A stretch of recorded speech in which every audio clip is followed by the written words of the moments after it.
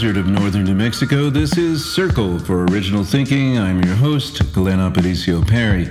Welcome to Circle for Original Thinking, America's electronic talking circle for visionary thinkers. An open forum for fresh ideas and timeless wisdom applied to today's political and ecological challenges. Each week, we bring together creative thinkers from a variety of different traditions. We ask the hard questions on the important issues of the day: political polarization, climate change, virulent viruses, and other symptoms of humanity being out of balance with the natural world. Our goal is to recreate a whole and sacred America, a new and improved version of E Pluribus Unum, from the many to the one, and this time not leave anybody out.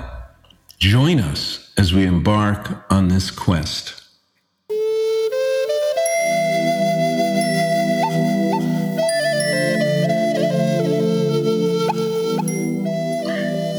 If all the world's a stage and men and women are merely players, what can an artistic director of opera, a musical composer, and an educational designer and therapist tell us about how life is or should be? As it turns out, a lot. On this edition of the Circle for Original Thinking, we go behind the curtain to get a glimpse of what it takes to get an opera company up and running, the artistic process, the place of art, music, and psychology in our lives. We delve into the artistic minds behind the theory of everything, an original opera commissioned by the Encompass Opera Company. We explore why opera moves us, how a composer and librettist work together, the intersection of leading-edge science and indigenous ways of knowing, and more. What can contemporary opera reveal about the state of modern society? How can it change minds, hearts, and values? To find out, join Nancy Rhodes, John David Ernest, and Roger Jeff Cunningham on this edition of Circle for Original Thinking. Welcome to the guests, and I want to introduce you. I'm going to start with John David, who was the only person I haven't met, so I apologize. After the show, John David, I'll be able to introduce you even better, but now I'm going off exactly what you sent me. So John David Ernest is a composer who has written for orchestra, chamber ensembles, chorus, solo voice, concert, band, opera, and film. In addition to several one-act operas, his first full-length opera, The Theory of Everything, was commissioned by the Encompass New Opera Theater, a collaboration with Nancy Rhodes, of course, who wrote the libretto. A longtime resident of New York City, Mr. Ernest has taught music composition both privately and as a visiting professor at Whitman College in Washington, and as well as doing adjunct teaching for Lehman College and Rutgers University. So welcome, John David. And next, hello today. Now I want to introduce Roger, because I'm building to you, Nancy. You're the diva here, so we're going to get to you. So Roger Jeff Cunningham is a co-founder of Encompass New Opera Theater. He's gone on to teach psychology in college, and he created the Dream Table, which meets weekly and allows his students to discuss their nighttime dreams and nightmares. I love nightmares, that word. It's a powerful word. Horses, mares, dancing. I'm moving to a place with wild horses, so I love the word. I was glad you work with them, too. They're great to work with.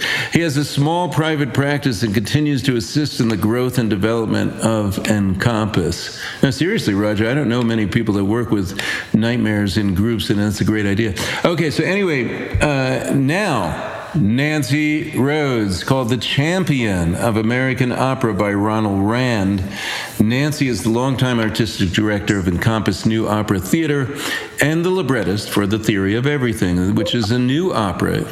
For those that don't know about it yet, it's a new opera inspired by physics' superstring theory of multiple dimensions and alternate universes. And we will be recording this podcast in 2 different universes, and my sound engineer will put it together later, so it's okay. At Encompass, she has staged scores of operas, about 70 all told, including Virgil Thompson's The Mother of Us All, Blitzin's Regina, Britten's Phaedra, Evan Mack's Angel of the Amazon, and The Astronaut's Tale at the Brooklyn Academy of Music. And Nancy staged the world premiere of Kirke Mecham's Tartuffe for San Francisco Opera and Virgil Thompson's Lord Byron and Alice Tully Hall, as well as new operas for Brooklyn Philharmonic Orchestra and Pittsburgh Opera Theater. Her acclaimed production of Gregory Freed's opera The Diary of Anne Frank toured Cleveland Opera and was nominated for an Artistic Achievement Award. Nancy has directed operas all over the world. She's what you might say is a Rhodes Scholar. She's been to Stockholm, Finland, Istanbul, Amsterdam.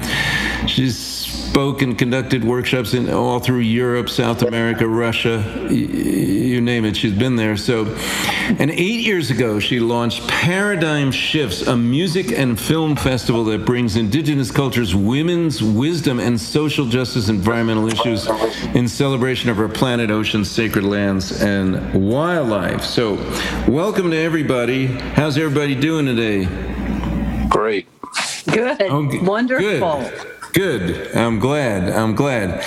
So, Nancy, I'm going to start with you, okay? Now, how did Encompass get started? And by the way, I love the name Encompass Opera. I mean, it's a big name, and it's circular, just like the planet. So what does Encompass Opera encompass?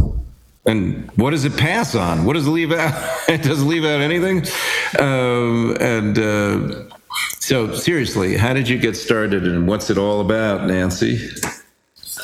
Well, thank you so much, Glenn. It's a joy to be here, and it's a joy to have had your beautiful prayer that you gave to us, embodying all the elements of the universe, all living creatures. And in a way, the word encompass means to reach around, to embrace, to embody, to hold dear artists and music and ideas. And so actually an actress wrote us when we sent a letter out early on. We had some words, and she wrote back and she said, I think you have the name of your company in your letter. And she circled Encompass, and we knew right away that was the word that we felt drawn to. So many years ago, I was working at the Roundabout Theater, and I met Roger Cunningham, who was the technical director and a producer there.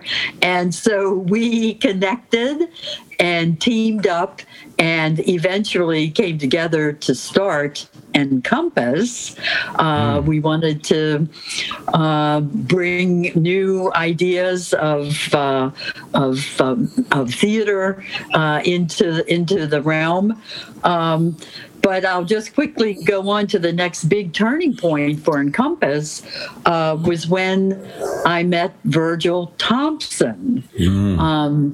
Many people may or may not know who Virgil Thompson was, but he was a premier American composer, and he wrote 2 landmark operas with Gertrude Stein.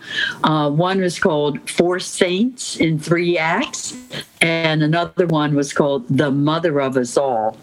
And so through a kind of fluke, I got together and Roger and I decided to produce this work, and that gave me the chance to go to the Chelsea Hotel in New York and meet Virgil Thompson.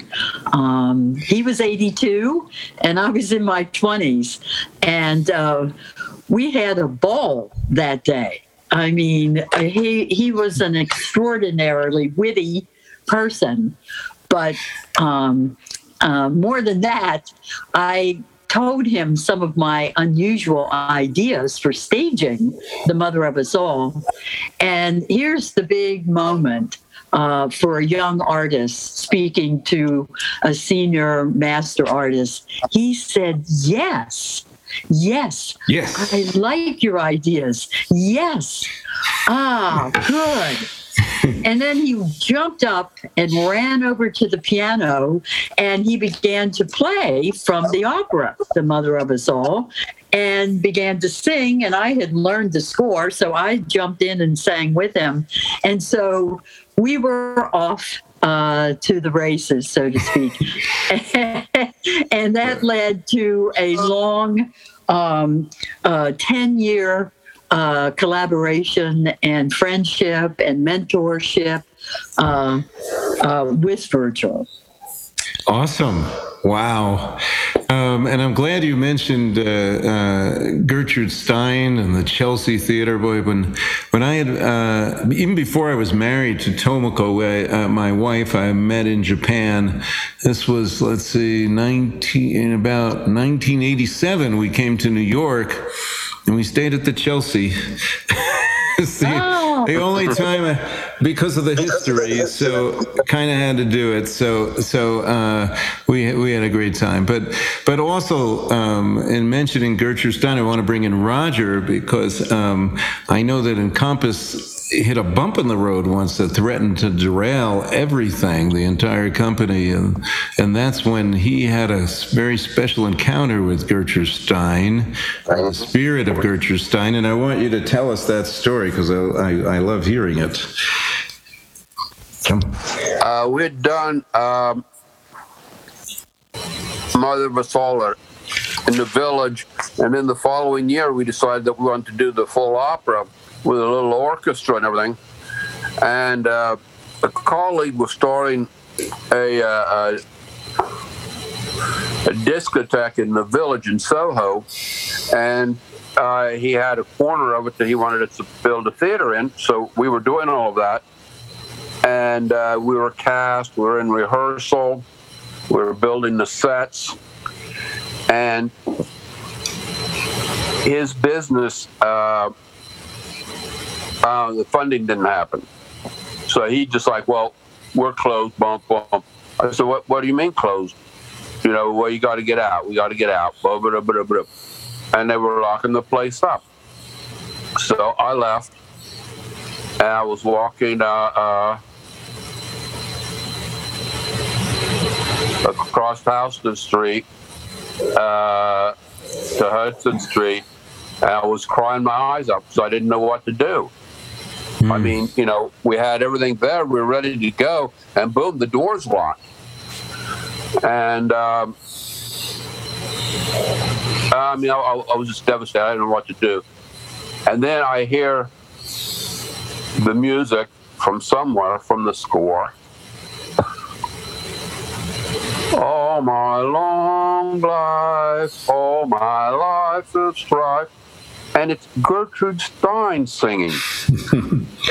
It's not Susan B. Anthony who sings the song in the opera, and it's not, you know, any of our singers who've done it. It's Gertrude Stein.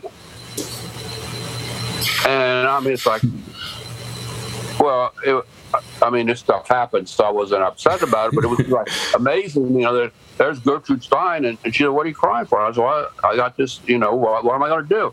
And she said, well, you're going to have to solve it. What are you going to do? I don't know. Well, think about it. And I said, well, this friend of mine, I think, has a theater, a church theater. Maybe I'll talk to him. He said, yes, you call him tomorrow and you get it going. I mean, as only Gertrude Stein could say. And the next day I got up and I called my friend and I said, yeah, I need your theater. I need to come in right now. He said, okay. Boom. I went to his office. We signed the contract. And that night, with two of my board people, who were two women who were in their 60s, loaded out that show in a big truck and drove it from Soho to this church in Lincoln Center. But it would have never happened if Gertrude Stein hadn't appeared. I mean, it was just amazing. That is amazing, and you're getting choked up just remembering it. Yeah. I mean, it was like the worst day of my life. I didn't know what to do. And the worst day of your life became the best day of your life. Yeah, That's kind of the way it is, right? Like that old Chinese tale about you never know what's good news or bad news. You know, the son breaks his leg, but then he doesn't go to war. You know, I mean, it's like you just you don't know. Yeah, no, that's deeply moving stuff. So thank you for being tapped into the spirit, and the spiritus just comes through. Gertrude Stein sings through you and saves Encompass Opera Theater. It's pretty awesome. So that brings me to my next question. I want to bring in John David Ernest. And you're a composer, you know, you've written for orchestra, you've written for chamber ensembles, you've now written a full-length opera, The Theory of Everything, which is writing the music for some pretty powerful, all-encompassing concepts. So I want you to speak to us a little bit about your process. Where does music come from? Where does music come from? You know, in the world, and how does it flow through you? And how do you make music for deep philosophical concepts of interconnection? I mean, there's some good strong pathos and emotion in the Theory of Everything. I read the wonderful libretto, which it's almost had me crying at the synopsis. So I think I could see some of the music for that, but how do you capture those concepts? Talk to us about that. Well, composers who write for the theater, especially for the lyric theater, opera and so on, face many challenges. Some of them are spiritual and aesthetic, and some of them are really just practical. On the aesthetic side, you first begin with language.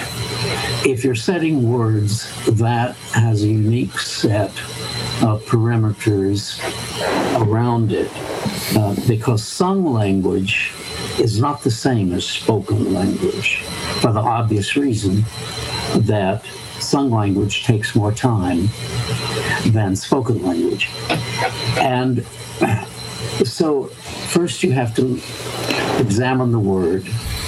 Prima la parola was the 18th century saying for it, and that was first the word and then the music, because opera and music for opera springs out of the word.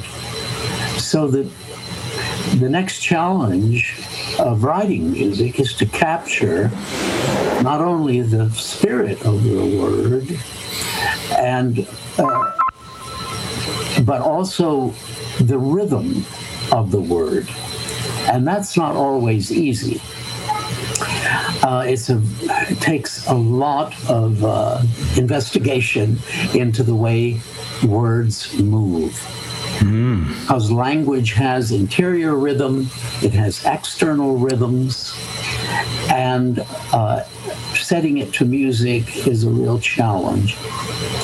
So when I began work with this libretto, I have to read it through and begin to hear it as music in my inner ear. Sometimes things sing off of the page to me, which means a sentence or a phrase will leap off of the page and I will instantly hear how it might be said. Other times, I get nothing. And sometimes I have to struggle and say, well, this is the practical point of it. And the really challenging part is, how do you set complex language? For instance, if you have words which are multisyllabic, it makes it more difficult.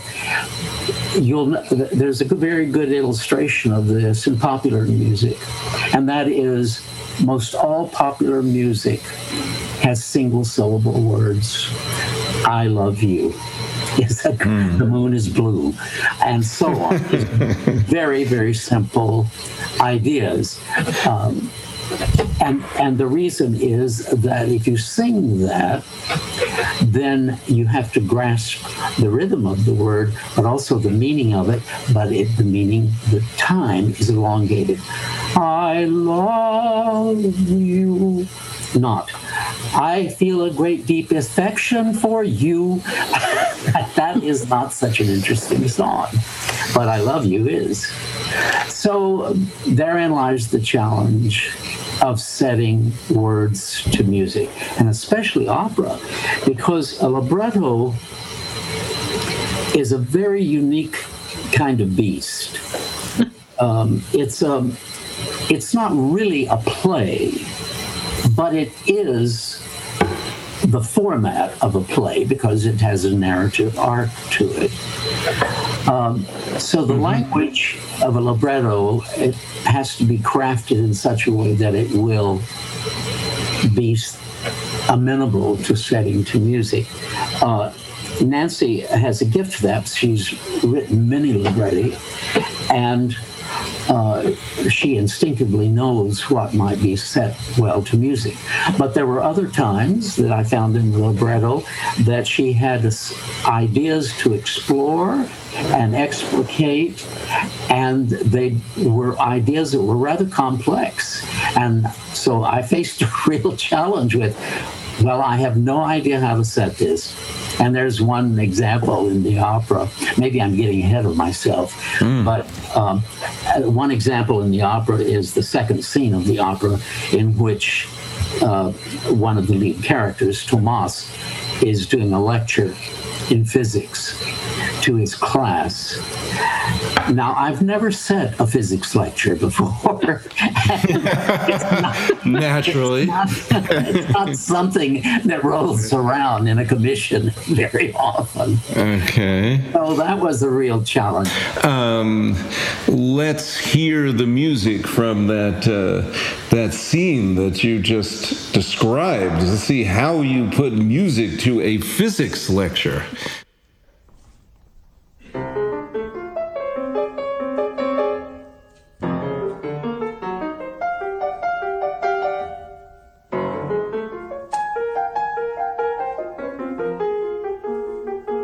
Observe the hologram produced when a single laser light is split into two separate beams. The first beam is bounced off the object to be photographed, in this case, me. Then the second beam collides with the reflected light of the first beam, and the resulting interference pattern is recorded on film. To the naked eye, the image looks nothing like me. I'm just a pattern of swirling shapes, like throwing small stones in a lake, and the water ripples outward in ever-expanding circles. Now shine another bright light through the film, and suddenly I appear in three-dimensional form. Wave your hand, it wafts right through me. But that's not all. Cut the film into many small pieces, and amazingly, when the light shines through, each piece will reveal my complete image.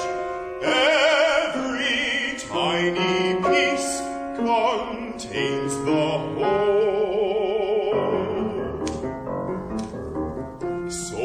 does this mean? Why the hologramic paradigm? It illustrates the concept of unbroken wholeness and the totality of existence as an undivided flowing movement without borders.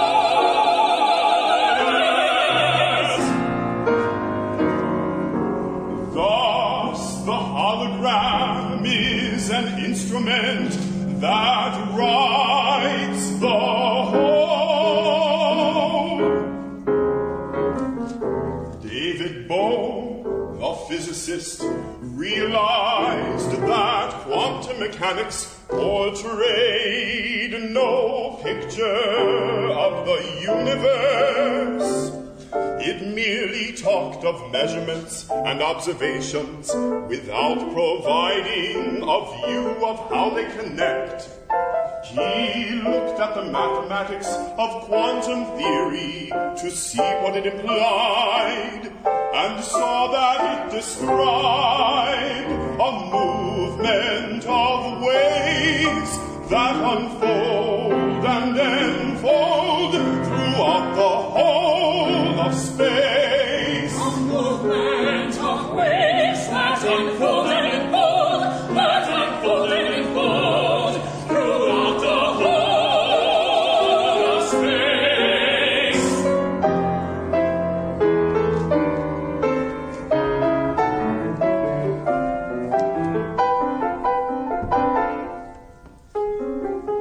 Native American cosmology has the exact same view. They see the universe as a seamless web of interconnecting threads. That's why I've proposed to study the Q'ero tribe in Peru. They have ancient concepts of time and space through deep dreaming that parallel Bohm's findings.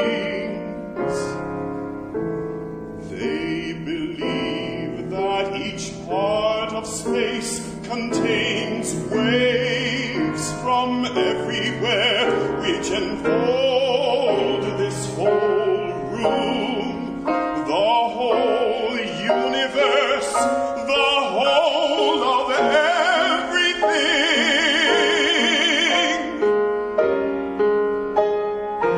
Wow, Professor, amazing, incredible! But what about Niels Bohr, when the system of this incredible and Einstein? What about him? E equals mc squared. I'm still trying to figure out Newton at this past. What about string theory? Multiple dimensions, alternate universes. Does this fit in? I don't agree with the basic concept. And what about black holes and Stephen Hawking? And Stephen Hawking. What about that? Does it make sense? Does it make sense? It makes sense. It makes sense. It makes sense. How can we be a hologram? How can we be a hologram? Amazing. Amazing. It doesn't make sense. Professor, do you mean literally? Professor, it's a metaphor, isn't it? I don't get it. It doesn't make sense. I don't get it. It makes sense. How can we be a hologram? I say it makes sense. How can we be in a hologram? I say I don't get it. I say I don't get it. I say I don't get it.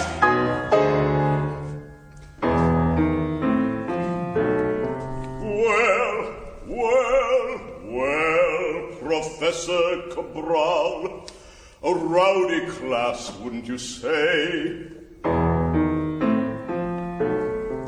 Lots of fun and games for our students. students. Professor Bruno, you surprised us. Your assignment for Friday.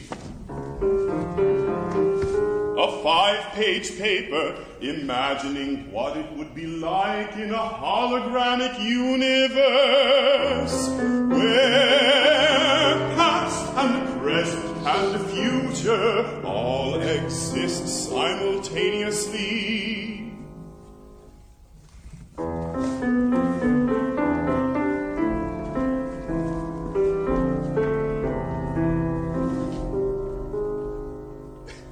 Your class syllabus reads like a fairy tale.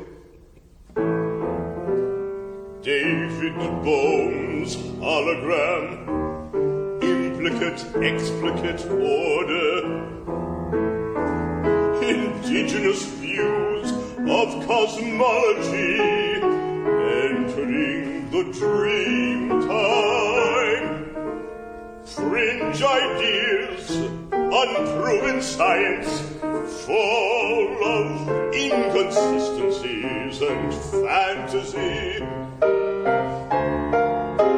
What has this got to do with Physics 101, may I ask? I challenge my students to think creatively, based on evidence from the quantum world, from Einstein himself. What? You want students to think creatively? They don't even have the skills to think logically. But I want to sign the fire of passionate action to participate in our living world. Only a few miles away, the rainforest is being cut down.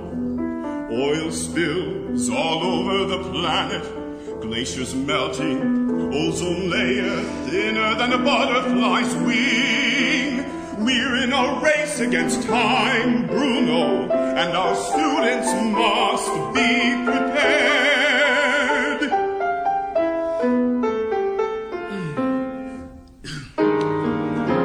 Your eloquent plea is a worthy one, but diluting science and ignoring history, the mathematics of physics, all the forefathers in the field. This is not the way to teach, Cabral. But you want me to teach only classical physics, barely touch on quantum theory until later, and not even then dare teach the brilliant vision of David Bohm.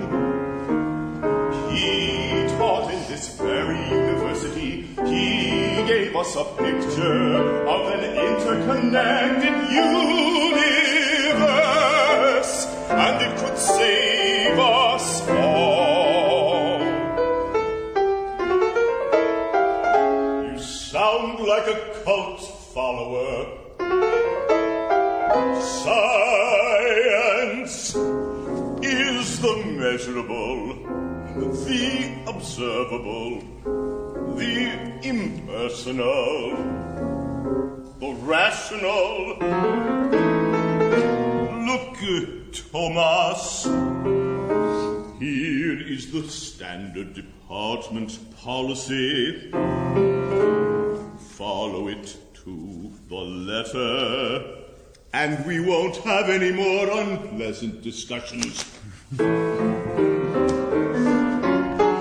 Don't insult me with that absurd request. We're on a razor's edge right now today. Our planet, our species, our very existence is at stake. I'm warning you, Cabral. You're on notice. Keep this. You are going to need it.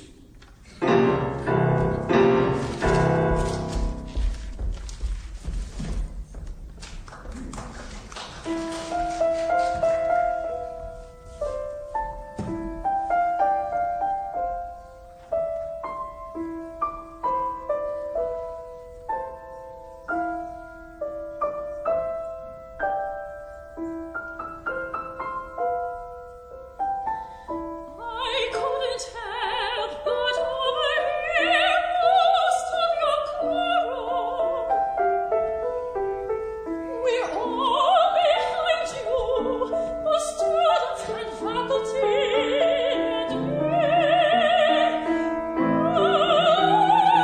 And I can't wait to see you this way. When you win the new physics grant, then things will change. When you see a new train or a footprint you do not know, follow it to the point of knowing.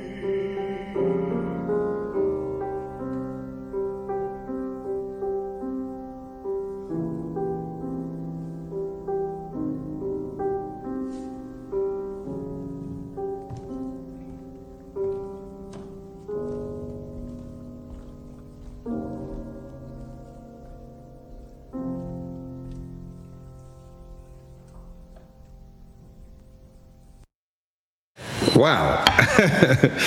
That's an amazing accomplishment. Thank you.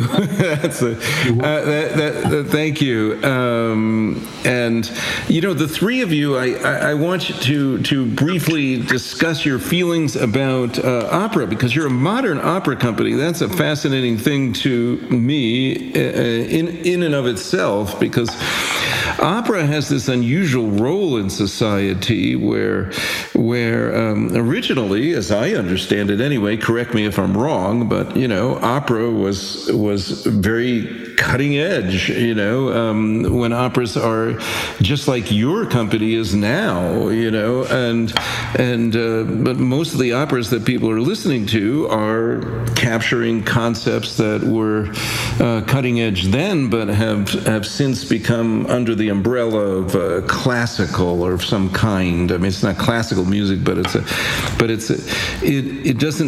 isn't necessarily an evolving form. There are favorite operas that are played over and over again. But what you, Nancy, Roger, and John David, what you're doing here with opera, you are addressing important, urgent issues of modern society. And I know that I know, Nancy, your Encompass Operas had an arm of the organization is doing these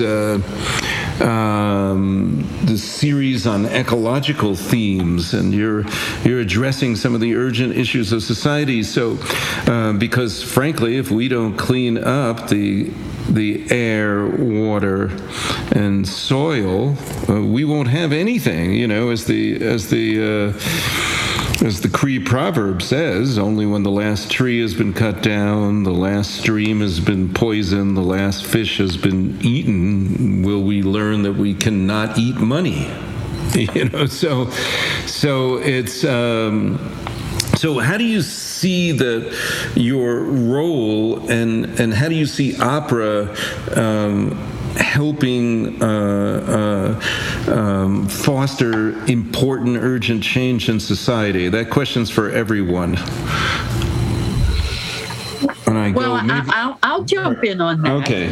Yeah. Well, opera or musical theater or any form is telling stories, and storytelling is that is connected to real issues, emotions, people. Is compelling and can draw us into a world to examine what is going on. And I see our job as creative artists, performers. Our job is to think through, feel, experience, and reflect back ideas and thoughts and feelings of where we are and what we're living through in the present. And I feel this is our purpose and mission. of course, we need to be entertaining and inviting and engaging. But we go through periods where we really need to examine who we are, why are we here, what are we doing, how are we caring for our planet, our oceans, our wildlife, our sacred lands. How are we caring about our people, each other, the children? This is the stuff of life. And music, through the lens of music and storytelling, we can reflect back some of the conflicts and challenges, the different points of view, and how do we, where does that take us? And we want to involve the listener, the audience person, we want to engage them into a kind of dialogue with us as we create these works. So just a sidebar, Virgil Thompson, as I mentioned, our composer and mentor, he struggled with the place of American opera. This country has a long tradition of producing 19th century European masterpieces of opera. Right. But now here we are in a new land. So how do we engage our creative artists and performers to reflect something that we're living through? And so he told me that it was difficult for people like Aaron Copland, Mark Blitzstein, many composers, and several of them went to Paris, and that's how they met up with Gertrude Stein and her salon. And then continued to interact with American writers like Hemingway was part of the salon, George Antile, a whole group of Picasso. So it was a mixture of artistic energy from many disciplines that energized the Americans that went there. Then the war broke out, and they came back and started to write more and more, and eventually Encompass picked up in there. And so we focused for 44 years on the creation, development, and production of 20th and 21st century American opera. So that kind of sets us, that's why we're, that's our special purpose and mission. Yeah, niche, right. Niche, yeah, it's an ecological niche. And Roger, please add to that how you feel that the Encompass Opera is fulfilling this unique niche in addressing the problems, and particularly add in how can that be psychologically healing for people, what you're doing? Live theater is all about healing. So that's a part. Music is very healing. The gap that happened in American opera is that we reframed it, and it's called movies. So films are through scored as operas are. So many of the composers who might have been doing what we consider operas were in Hollywood through scoring movies. So we kind of lost that gap in there where we didn't have Americans writing opera because they were writing film scores. So what we try to do at Encompass, and what we feel is we start with great stories, the great dramas. And if you look at the more successful American operas, they've all started with a wonderful play, a wonderful story. And because it's in English, people can understand it and can follow through with it. And the music is written in an American idiom. So we know the music that we're listening to. We're not listening to European music. We're not listening to Italian music. We're not listening to French music. We're listening to American music. So Virgil had been a church pianist, so we'll hear church hymns in the middle of his opera, you know. Aaron Copland in Tender Land, which we did, our second opera we did, Tender Land, takes place in the Midwest in the harvest season, where you'd have roving troops of men who would go and harvest one field, and they'd go to the next field, and they'd move across the country doing all the harvesting, all the wheat harvesting. And in fact, my father had been one of those men. And after we did Tinderland, I went home to Illinois, and there was a steam engine show, which is where they had these old farm steam engines before you had gasoline tractors.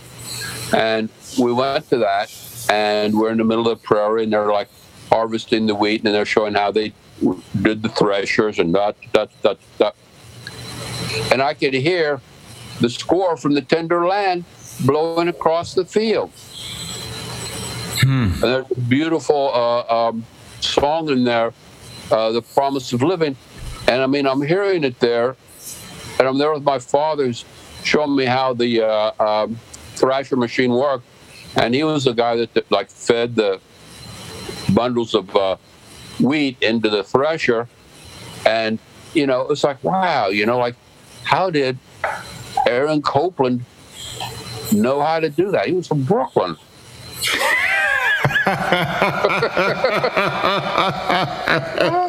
Brooklyn boy, write this song, and I'm hearing it there in the middle of the prairie, as it was in the Tender Land. So you know, it's a wonderful, wonderful event that sets American opera apart because it is about America. It's American themes, it's American musical themes, it's American stories. Thank you, and John David, I want your thoughts on the role of modern opera too, because you're a composer doing it. And I also have a question I just want to add to, if you might be able to address. You know, is music for you? Is it local and connected to place? Do you feel music coming through a local place, or is it something you feel is kind of a non-local, universal energy, or perhaps both? So, come on in. Well, since I write a lot of vocal music, I have to plead what I've said before, and that is the locality or the localness of the music springs out of the word. It's not rooted in any geographical location. It's rooted in my head and in my reaction to words and in my reaction to shapes. I better explain that. People often ask, do you hear things in your head? Well, yes, but they're not notes. That's not what I hear. I hear shapes. For instance, if I'm writing a piece that needs energy and lots of rhythmic activity and a forceful drive to it, I don't hear the notes, but I do hear. That's a shape. Okay. Or, contrary-wise, I hear, I don't know what the notes are, but I know what the shape is. Cool. And then the task of composition and the technique of composition is to take those shapes and realize them into actual pitches. In other words, it's the force, it's the spiritual / musical force of the shape that you grasp first. I am so glad you said that. Oh, sorry, go on. Well, no, I think I've said all I can say on it. Oh no! I think that is one of the more fascinating descriptions I've ever heard about the process. So you are a shapeshifter. Thank you. And it really makes me think, because that kind of leads into what I wanted to discuss also about the theory of everything. This amazing modern opera, which deals with time in a very fascinating way. And, I've often thought that, and I bet you're going to agree, John Dewey, I've often thought that time travel is approached the wrong way. I mean, we think about time without considering space and shape, as you might say. So I think the way to time travel is not on some little machine where you plug in dates and things like that. It's actually the shifting of space is how you can get from place to place, and what we might call from time to time. I mean, there's so many fascinating ways to look at time. I mean, now, Nancy and I first met through the Language of Spirit dialogues that were held by the Seed Institute that I was the founder and director of. And these brought together indigenous philosophy with quantum theory and other Western science. We were all in the same room. It was moderated by Leroy Little Bear, of the Kainai tribe of the Blackfoot Confederacy. He's out of Lethbridge, Alberta, Canada. And we did dialogues on everything we did, from the very first question he asked, is it possible to have an original thought, to when we said our theme was time and origin. We were always dialoguing about time and space and that unique relationship. And, for indigenous people, they're really more aligned more in the space, the space and energy, where the Western worldview was originally more tied to time and matter. It's almost like the West replaced place and put in time. That's why Western cosmologists, when you ask them, about the origin of the universe, they only talk about when it happened. They never talk about where. They don't care. It's just an infinitesimal space, right? And then it expands someplace. That's the only time they bring in place later. But makes sense. Reading on that, what you just said.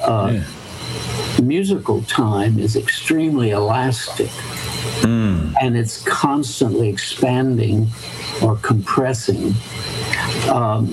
It's amazing how certain musical techniques can expand time much longer, and you feel like you've been listening to something for a very long time, when in fact it really has not been that long. Conversely, there are moments that you, certainly from a compositional point of view, you write something fast and you think, oh, this is going to be so exciting.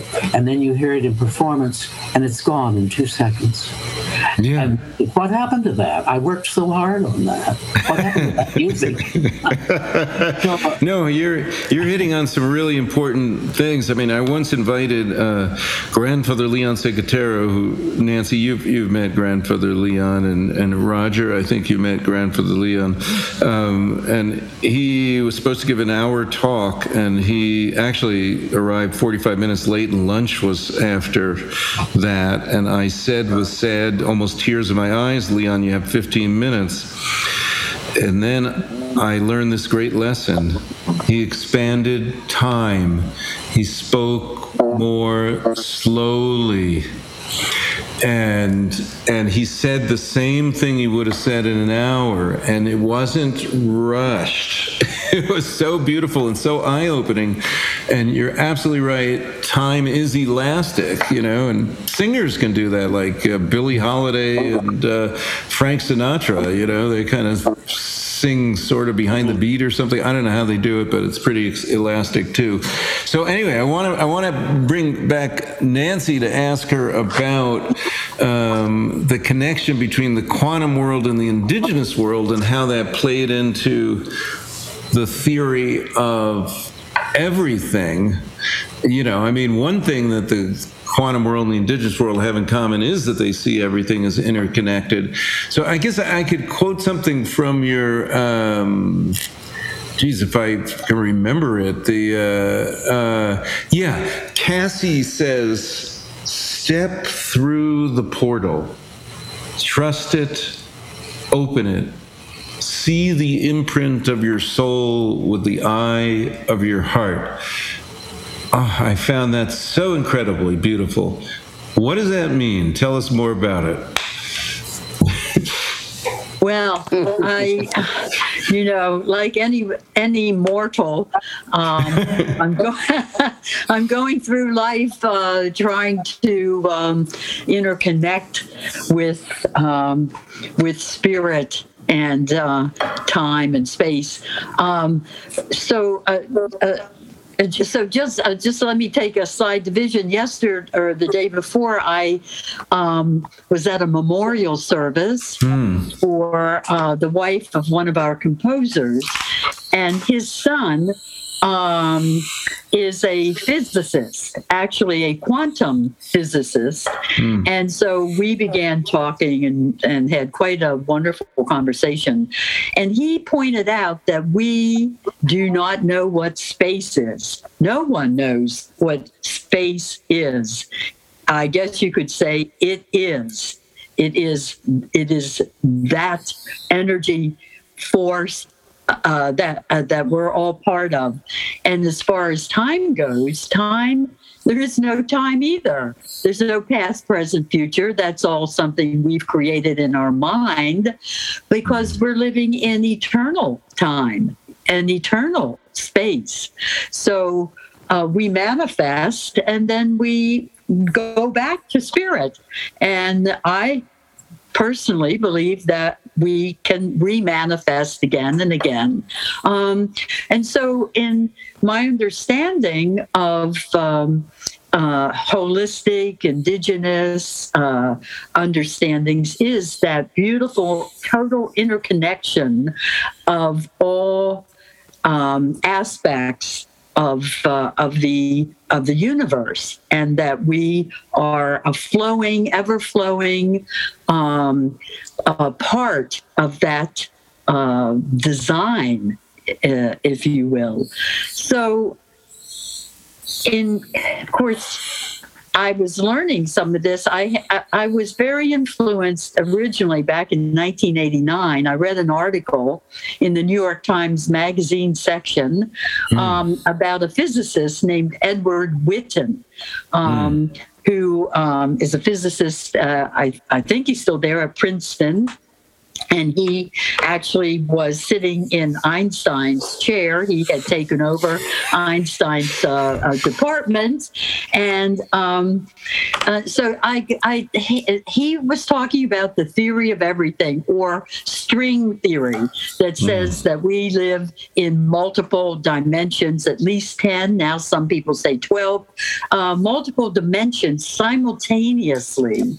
And that everything in the universe, taken down to its smallest element, is actually waves of energy, everything in the universe. So I became absolutely fascinated by this and wanted to know more. And in 1989, believe it or not, there wasn't so much written. And I would go to the bookstores and everywhere, and I would find books on physics, and they'd have a paragraph or two. And then later on, it became more and more developed. So then I stumbled upon the writings of David Bohm. And there's a connection now with Seed and with Leroy Little Bear, because I understand that he was teaching Native American studies at Harvard and at the time, and he read some of the books and writings of David Bohm and saw interconnections and connections between indigenous cosmology and understandings with the writings of the quantum physics that David Bohm was writing. And I, too, fell into the spell of David Bohm, and I, for years, jokingly called him my physics guru, because he embodied the spirit with the science that resonated very powerfully for me. And so I do refer to him, and I bring in some of the ideas that that David Bohm puts forth, and I also bring in the idea of holograms. In fact, that's yes, it that is. was that piece that that J.D. or John David had to set. Observe the hologram produced when a single laser light is split into two separate beams. The first beam is bounced off the object to be photographed. And so, I mean, that was a bit of a challenge, I'm sure. Did you produce that in the opera? I mean, did you create that effect and create music to the hologram? I mean... Well, we've only done large excerpted staged sections of the opera at this point, and we used projections. Now coming up, when we do the world premiere, yes, we will have holograms on the stage, because it does figure throughout the whole opera. The idea of light and laser beams being able to create a three-dimensional person. And they're experimenting more and more with holograms. It looks as if a living, real person is there, and it's just made with light. So that I found totally fascinating, and wanted to explore what is the nature of reality. So I read articles, Einstein and David Bohm taught at Princeton together. They were colleagues, and they would take walks together. And one of the articles I read, that Einstein said, what is the nature of reality? That is the key question to ask. And so that began the aria that Rachel sings in Act 1, Scene 3. After she was in a terrible boating accident and escaped, her consciousness escaped into the spirit realm. I guess you could call it a near-death experience. Well, let's hear that aria now.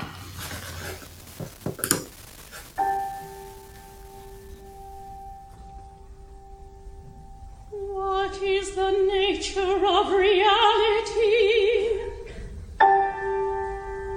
This is the key question to ask.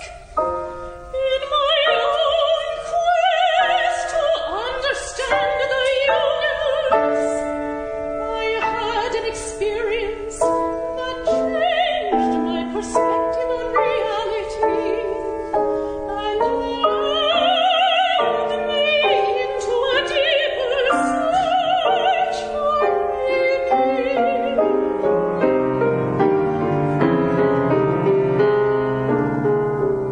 Some friends and I were making a documentary film on the Atlantic. At 6 in the morning, we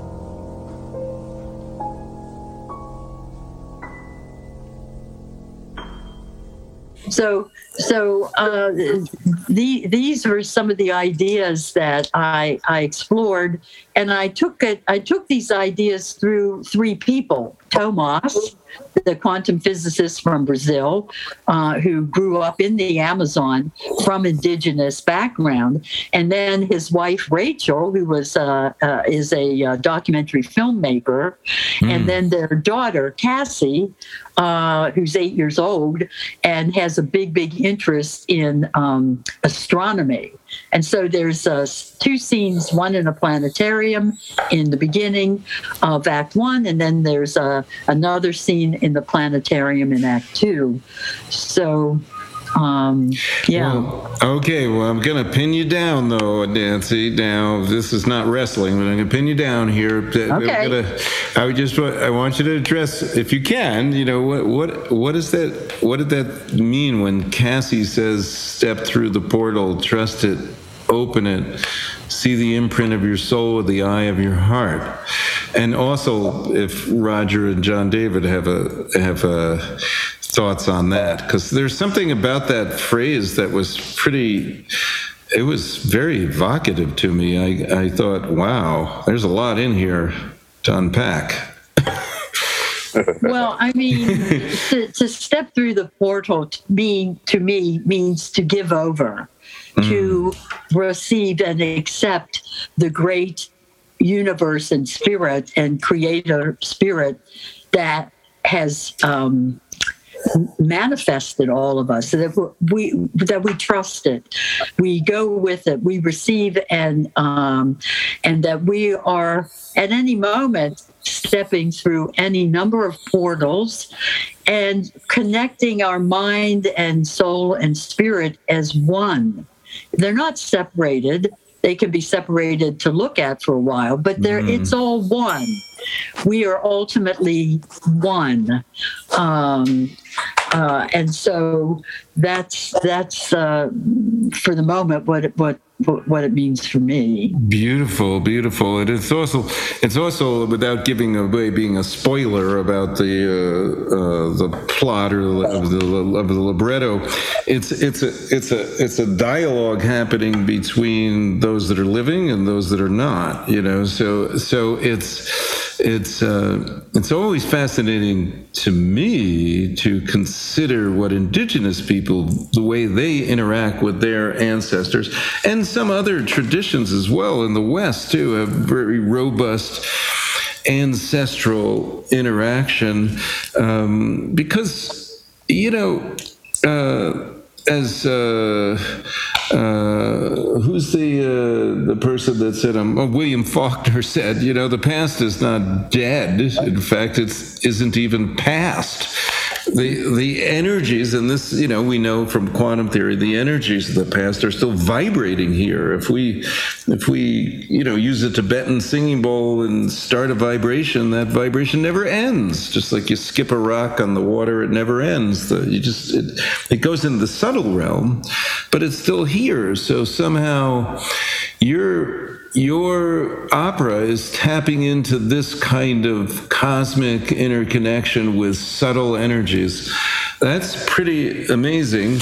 But I want to ask you guys, in like 3 minutes that we have left, how is this going to help people solve the ecological problems of today, that they're tapping into the subtle realm? Maybe I have some thoughts, but I want to know yours. And Roger, if you want to come back in.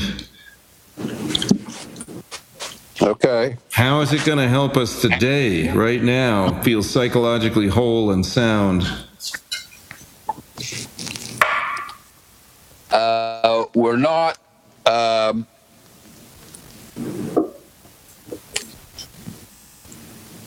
piece of fabric that's been cut up and we're just like floating there individually. We're all connected with this huge piece of fabric, and we want to understand that we are a huge piece of fabric. We're just not, I guess, like a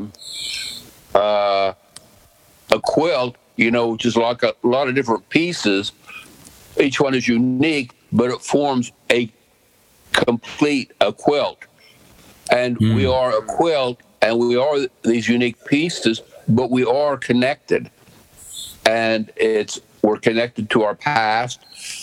We can watch you in that program, Finding Our Roots, and we find out, go back centuries and where we came from, and we begin to become more real. We're just not this person that's here in 2021. We are all the way back there, and we are whoever our progeny is going to be, 5 or 6, or what I think the indigenous say 7 generations forward and 7 generations previous, who we affect, and we want to be connected with all of that. And the piece that I get from theory is that we are all connected, and it doesn't matter. And we have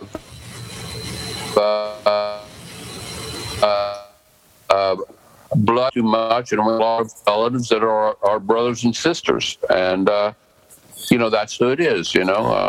Very good. I have many godchildren that are more important to me than I think if I'd even had a natural child. So we want to understand that. Thank you. And John David, and we've got 60 seconds. If you could add your final thoughts. How will it help us today? Well, the purpose, one of the many purposes of art, is to inform, to educate, to transform, to elucidate, and to bring into consciousness for all those who are listening and willing to hear things that matter about our existence and about our world. And that's one of the things that Nancy has put into her libretto, and I've tried to enhance with music. Well, thank you all. I mean, we've spoken a fair bit about the theory of everything. It's an incredibly impressive modern opera. There's a lot of other works Compass Opera has done, and that you as individuals have done different works. But I do encourage listeners, when is this world premiere? I want to be there, Nancy. Well, we're still putting it in the planning stages. It was supposed to be during COVID. Yeah, I would say 2023. 2023. Okay. Yeah. Wow. Okay. Good. That gives us a little bit of time, because this is the time. COVID did teach us how much we are interconnected. In fact, we're interconnected with the microbial world. The microbial world is 95% of our DNA. So we are the microbes. So that's why I've always prayed to those germs that germinate and create life. And we have to come back into balance and wholeness. So thank you so much. Wow, what a great program. I really enjoyed it. Thank you again. This program is made possible in part by Select Books, Waterside Publications, BizGenix, and Web Talk Radio. Native flute music by Orlando Secatero from the Pathways CD. Liberty Song by artist Ron Crowder, written by Ron Crowder, Jim Casey, and Danny Casey. Post-production editing by Scout Media Strategies. The Circle for Original Thinking is a grassroots think tank whose mission is to seek out the deep origins of contemporary thought in order to remember and restore heart-centered wisdom for humanity and all our relations on Earth. You can follow this podcast on Spotify, Apple Podcasts, Listen Notes, or wherever you listen to podcasts. And you can also go to originalthinking.us or originalpolitics.us, and you can find and purchase my books, Original Thinking, Original Politics, there. So thank you for listening, and until next week, many blessings of good health and well-being to all. Thank you so much, Nancy, John David, Roger. Thank you for being here today. This was wonderful. Thank you. Thank you. Thank you. Thank you.